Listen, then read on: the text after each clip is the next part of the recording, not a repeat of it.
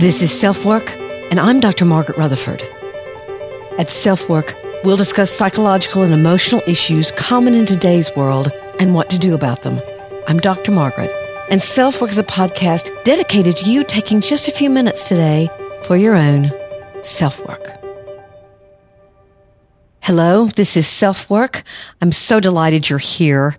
I'm Dr. Margaret Rutherford. I'm a clinical psychologist out of Fayetteville, Arkansas. I've been in practice for a little over 25 years as a psychologist, and I started podcasting a couple of years ago in order to extend the walls of my practice, not only to those who might be already in therapy or interested in these kinds of issues, but really to people who might just be beginning their journey in recognizing depression, anxiety, working through grief, whatever. But even perhaps to those of you who might never darken the door of a therapist, but are facing something in your life where you're reaching out. So I'm glad you're here. We're going to be talking today about the devastating power of secrets when there's no real trust anymore. But before we get there, I want to remind you that this is episode 98, so the 100th episode is coming up in only 2 weeks. And I'd love you to send in emails that I will answer on episode 100. The whole episode will be your emails, your questions, your comments, and my response. So episode 100 is all about you. So please send them in to Ask Dr. Margaret at drmargaretrutherford.com. I've gotten some, which are wonderful. Some of them are somewhat similar, so I'm going to try to choose questions that bring up different issues for people. So I'd love to hear from you. That's Ask Dr. Margaret at drmargaretrutherford.com. You know, secrets can be devastating, and it is possible to work through them, but it takes time and lots of effort. But what if your partner who lost your trust for some reason believes that he or she wants to just go on with the relationship? You ask for therapy and they say no. What if distrust is just brushed under the carpet? He or she says, it's over. Get over it. You just have to trust me. So whether you're the person who has kept the secret and now are working on revealing, or whether you're the person that has learned the secret, you don't just get over it. What we say in Arkansas is that's hogwash. Episode 5, actually one of the very, very beginning episodes, was about regaining trust. And we'll go briefly over some of the things I said there. But in this episode, we're going to look at what to do if your partner hasn't done whatever he or she needs to regain your trust after keeping a secret. Whether it was an affair, whether they hid financial secrets from you, whether they hid an addiction. I'm going to offer you several pretty devastating examples of what can happen. The damage can be irreconcilable. And maybe if you're keeping a secret, this may help you reveal. People who've talked to me who are actively keeping a secret will tell me that keeping it is far less impactful than telling it. But I hate to tell you, your partner's intuition knows something usually. And the impact you're having on them isn't positive. But of course, you have to decide what's best for you. Our listener email for today is from someone who sees herself in perfectly hidden depression, but also appears to act as an enabler in her relationship with an emotionally and verbally abusive husband. So we'll talk to her. So welcome to the 98th episode of SelfWork. And our topic today is on the power of secrets.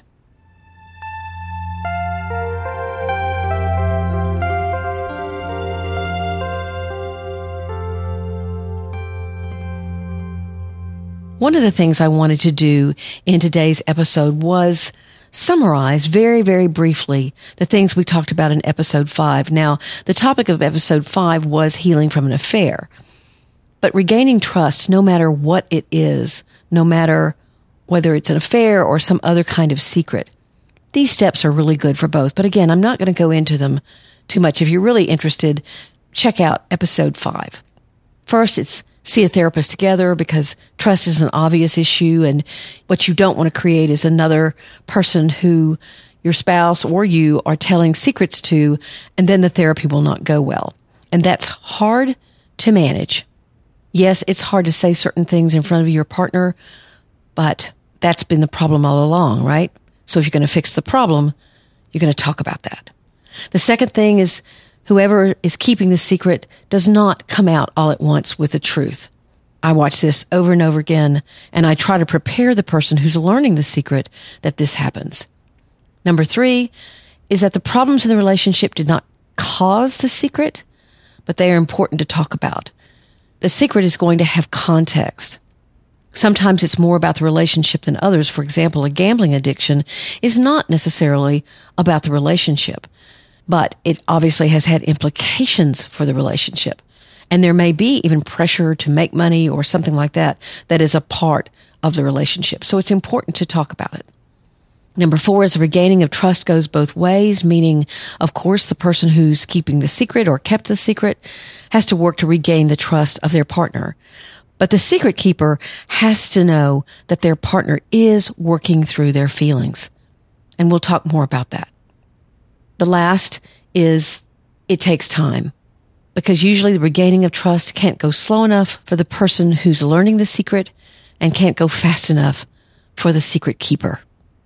So I published that episode way back in December of 2016, and I got this email. All of these ideas sound logical, but what if he had the affair but wouldn't do anything about it? My husband just said to me the affair was over. We needed to get on with our lives. He was sorry. Therapists just want to make a lot of money off people like us. He wouldn't go to therapy. We didn't need it. Plus, I felt like I was in no shape financially to leave him. I'd been a stay-at-home mom and hadn't had a career. If I got angry, he might have left me, and I didn't want that. He might go back to her. I felt completely stuck. I just acted like I was okay, and we went on. Well, I promise you this relationship is doomed if that happens, or at least doomed to unhappiness. Not necessarily that they will split, but that it will not be a happy relationship. It can actually be either party that refuses to do the work necessary to heal from a secret, the person that kept it or the person that found out. Here's some examples from my own practice. Of course, the names have been changed. Leslie and Dan realized when their son was in high school that she'd never trusted Dan. He'd had a one-night stand while engaged to her, but vowed there had been nothing else, and they'd been married for 17 years. But they didn't get help early on, and by the time I saw them, they'd spent years ferociously fighting, not even realizing that she never got over her hurt. Whether that was about something with Leslie or Dan was unclear. She said he'd tried. And the sad thing was that they loved much about the other one. They ended getting divorced. Rick and Delaney hadn't had sex in over 10 years, but they had been extremely partnered in other ways. They had a very, very sick son, and they had bonded in taking care of him. But Rick was keeping a secret. He was watching porn. She came into therapy, but he refused, and they sadly got a divorce. John had a gambling addiction, which he hid successfully for a couple of years, but he stole money from his own mother's account. It was so bad. And he lost his job because he was spending so much secret time at the casino. He finally confessed to his husband, Robert, and sought therapy for himself. But they never worked through it emotionally or together. They did pragmatically. He paid back the money. He got himself barred from the casinos. Finally, by the time they came to see me, Robert's resentment was so deep. He had justified lots of his own bad behavior. And the trust on both sides was in the trash. Last example. Terry and Scott came in after having an affair with one another while they were both married to others. They were now married. He was in therapy, recognizing how he'd been very controlling. In fact, he labeled himself a jerk. She finally joined him after many requests for her to do so. But I could tell from the beginning she wasn't committed. She didn't want to talk about herself or admit any wrongdoing. Both of them were highly career-oriented people, and they had a child, of course, others from other marriages. What was sadly discovered later, after he kept on coming in, that actually Terry was already in another relationship. This had been a pattern for her, and that pattern was continuing. So all of these examples are pretty sad because the relationship did end. The secret had had a lot of power, and that's the message I want to give you today. Even if you're keeping one, know that it has power. Back to the question that was sent in by a listener. What do you do if your partner refuses to do the work and you want to stay in the relationship? Here are some suggestions. First, you need to work on your own sense of worth. If you think there's a secret or if you know there's a secret, you need to work on your own sense of competence because it feels lousy that your partner isn't confiding in you, that they have a part of their lives that they're not sharing with you and probably blaming it on you. You need to work on yourself spiritually, physically, emotionally, pragmatically. And whatever relational work he or she will do, please try to get them to engage.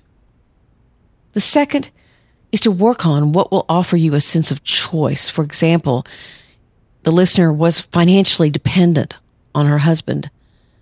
If you are financially dependent, go back to school or consider getting some kind of certification. Look into a part-time or even a full-time position. Even if you stay together, you'll know that it is not out of fear of not being able to care for yourself. Now, this can take time, obviously, but it will be time well spent. Also, I would try to build another source of support other than your partner, who, of course, may not be all that supportive, but definitely have people that are on your team that will be there for you if indeed you do decide to confront or even to separate. Third is you want to find ways to express the feelings your partner isn't willing to listen to. Now, you can do this through lots of things. You can do it through art, through journaling, through writing. Therapy, of course, can be very helpful. But I do have one word of caution. If your partner's not talking to you and you go to a therapist, the therapy itself can seem to highlight more of the problems in your relationship because, look at it practically. Your therapist is listening to you and believing you. So if you want to stay in your relationship, make sure your therapist isn't what I would call vilifying your partner. Make sure that they understand that you want to stay or you're simply not ready to go. And then they can help you find things that are perhaps viable about the relationship and will help you find reasons to stay. The fourth thing is that actually patience can be a virtue. If it's your partner that has kept a secret, sometimes it's the initial guilt that keeps someone from agreeing to quote unquote do the work. They fear that talking will only make things worse. That is a frequent one. But once the dust has settled and he or she finds out you're not going anywhere, perhaps there will be more willingness to talk through some things. We all make mistakes. Some of us are horrible at admitting them. But there is a chance that your patience will save your marriage. The last thing is to realize that you have to repair the damage done to your intuition, your gut instinct. Or if you're the secret keeper, you can help your partner regain their sense of intuition. Perhaps there were things that they picked up on that now make more sense. If you were the person learning the secret, your intuition, your instinct was trying to get your attention. Even now, if the secret keeper is devoted to secret keeping, he or she may still deny that the things that you sensed were viable, were real. So you may have to disagree, but it is important for you to reconnect with that instinct, to not blame yourself, and to realize anyone can keep a secret. Anyone. The trust will be difficult to regain if he or she is not willing to actively work on it with you. But if it's your choice to hang in there, then look for ways that you can try to trust again. If you can't find them, then perhaps everything will need to be reevaluated. And since we're talking about both sides of the coin, and if you've kept a secret or are keeping a secret, please at least realize that it is having an impact on your relationship. And of course, it's having an impact on you as well. You can feel tremendous shame or guilt. So keep all of that in your decision making.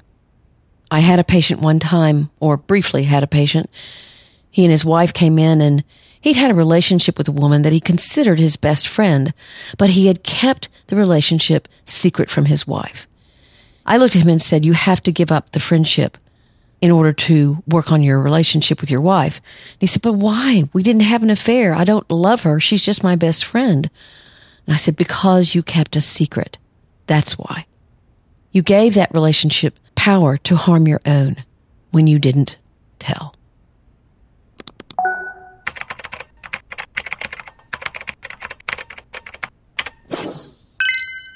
Our listener email today is about perfectly hidden depression. I get a lot of emails about PHD. If you're curious about what it is, you can listen to episodes 3 and 4 with my acknowledgement that those were some of my first ones, and I think I sound kind of nervous. Perfectly hidden depression is what it sounds like. It is a state of depression that may go unrecognized because it's hidden by perfectionism, taking a lot of responsibility, denial or discounting of pain, lots of things like that. I'm actually writing a book on perfectly hidden depression that will be published in November of 2019. I'm so excited and honored. So let's read this email together. I wanted to thank you for your generosity in spending so much of your time and energy reaching out to help people across the world with your blog and podcast. I only discovered your podcast a few weeks ago, and already it's made a huge difference in my level of self-awareness. That really delights me. I'm a 27-year-old woman listening in from Australia, and I first found your podcast while looking for guidance on how to best support my partner with his clinical depression. Then I listened to episodes 3 and 4 on PHD. It blew my mind and honestly kind of scared me. For a couple of weeks, I just let the information sit in the back of my mind and eventually felt like I could find your blog and take the questionnaire. Over 20 of the 24 questions were a positive yes. Since then, I've listened to every one of your episodes about PHD and read many of your blog posts. I'm beginning to think about how much of an impact this is having on my life, an impact that I've never recognized. I've always had an overly optimistic view of life, fervently believing that I'm extraordinarily lucky, that my life has been blessed and unusually wonderful. I care for everyone around me. I put other people's problems before mine and volunteer a huge amount of time to a cause I feel strongly about in my community. I'm constantly studying and am self-employed running my own business. Externally, I'm successful, living a happy and fulfilling life. Internally, I'm like an automaton, going through the motions just to get through every day. I don't feel sad, but I don't feel happy either. And if you asked, I don't think I could remember the last time I felt actual joy. Suddenly, with your information on PHD as a frame of reference, I look back on my life and see a long list of traumatic experiences. For a long, long time, I've minimized and even ignored these experiences, and now I understand that that is the only way I knew how to cope at all. I won't bore you with details of the past, but I guess I now see my current situation as part of a recurring pattern. I'm in a very unhealthy victim-saver relationship, and I'm sure you can guess which role I play. My partner has been diagnosed with clinical depression and is emotionally unstable to the point of being unpredictably, verbally, and emotionally abusive. He spends his life complaining about everything and everyone, avoiding all his problems and finding excuses, while I spend my life perpetually trying to cheer him up, clean up his messes, and keep our life in order. I find myself very confused and conflicted about how to proceed. I don't know if I'll be able to simultaneously find the strength to fight my own internal battles, as well as learning how to place boundaries in an already well-established relationship. I know that I definitely can't go on carrying the whole weight of our relationship, his mental issues as well as my own. I don't know if I really have a question here or if I'm just reaching out in the hope of finding understanding. If you have any words of wisdom from me, Dr. Margaret, I would receive them gratefully. This is a perfect example of someone with perfectly hidden depression. I could not have said it more eloquently myself. So here's my answer. Obviously, you're quite insightful about what's going on with you and in your marriage. What I can most strongly suggest is to realize it took you a long time to get in this situation, and it will likely take you a while to stop and consider what you want to do. It's a lot when you realize if you begin altering your own choices for yourself, of course, that will affect all of your relationships, and of course, especially your marriage. You sound as if you're a classic enabler. Drinking isn't your husband's issue, but his temper and outbursts are. I'd strongly recommend finding an Al-Anon group to go to for ideas about detachment from your enabling. Al-Anon is an anonymous group of people who are in relationships with alcoholics. The group doesn't have an agenda to try to influence you to stay or go, but their agenda is for you to, quote unquote, detach with love. As far as simultaneously starting individual work, you'll be working on yourself any way you go. But if you start individual work first, of course, some of your focus will be on your marriage. If you go to Al-Anon or try to begin changing in your relationship, you'll still be focusing on yourself as an individual. You can't do those things separately. It all emerges at once. And if you're ready to change, as scary as it is, then you'll go forward, perhaps quite to the dismay of your spouse. If you've been verbally abused for several years, that's also taken its toll. It's hard to believe that you are worth valuing. I've written some about that on my website, which you've already gone to, and there's one podcast on it. I think it's called Why You Stayed. I also recommend to her a book called The Emotionally Abusive Relationship, and I will include that link in our show notes. Again, trying to change in a relationship where you've been verbally abused, emotionally abused, is very difficult because you will not get permission at all in any shape, form, or fashion for those changes. And yet setting appropriate boundaries, knowing what you will do or not do any longer, is so important for your own mental health. I hope that those of you who are finding yourself in perfectly hidden depression will understand that you can change. You do not have to hide who you are. You can find people who you can trust and be vulnerable with, but perhaps not the partner that you've chosen at this point in your life. And of course, that has its own brand of sadness.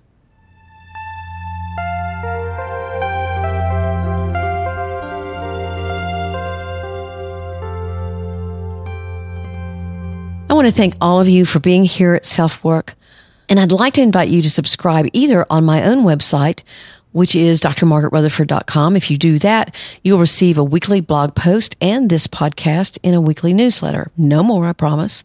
Or subscribe wherever you listen, iTunes, Stitcher, Podbean, whatever. Spotify, I think I'm on Spotify now. I want to especially thank those who left written reviews on iTunes for me this past month. One says, Dr. Rutherford talks about issues I relate to and have struggled with for quite some time. That's wonderful. This review is from someone who just turned 40, the big 4-0 as she called it. Thank you for this podcast that provides me with a helpful boost and weekly reminder that self-work is a lifelong job. And if you do stop, feelings of anxiety can come back. You have to keep working on you. I really agree with that.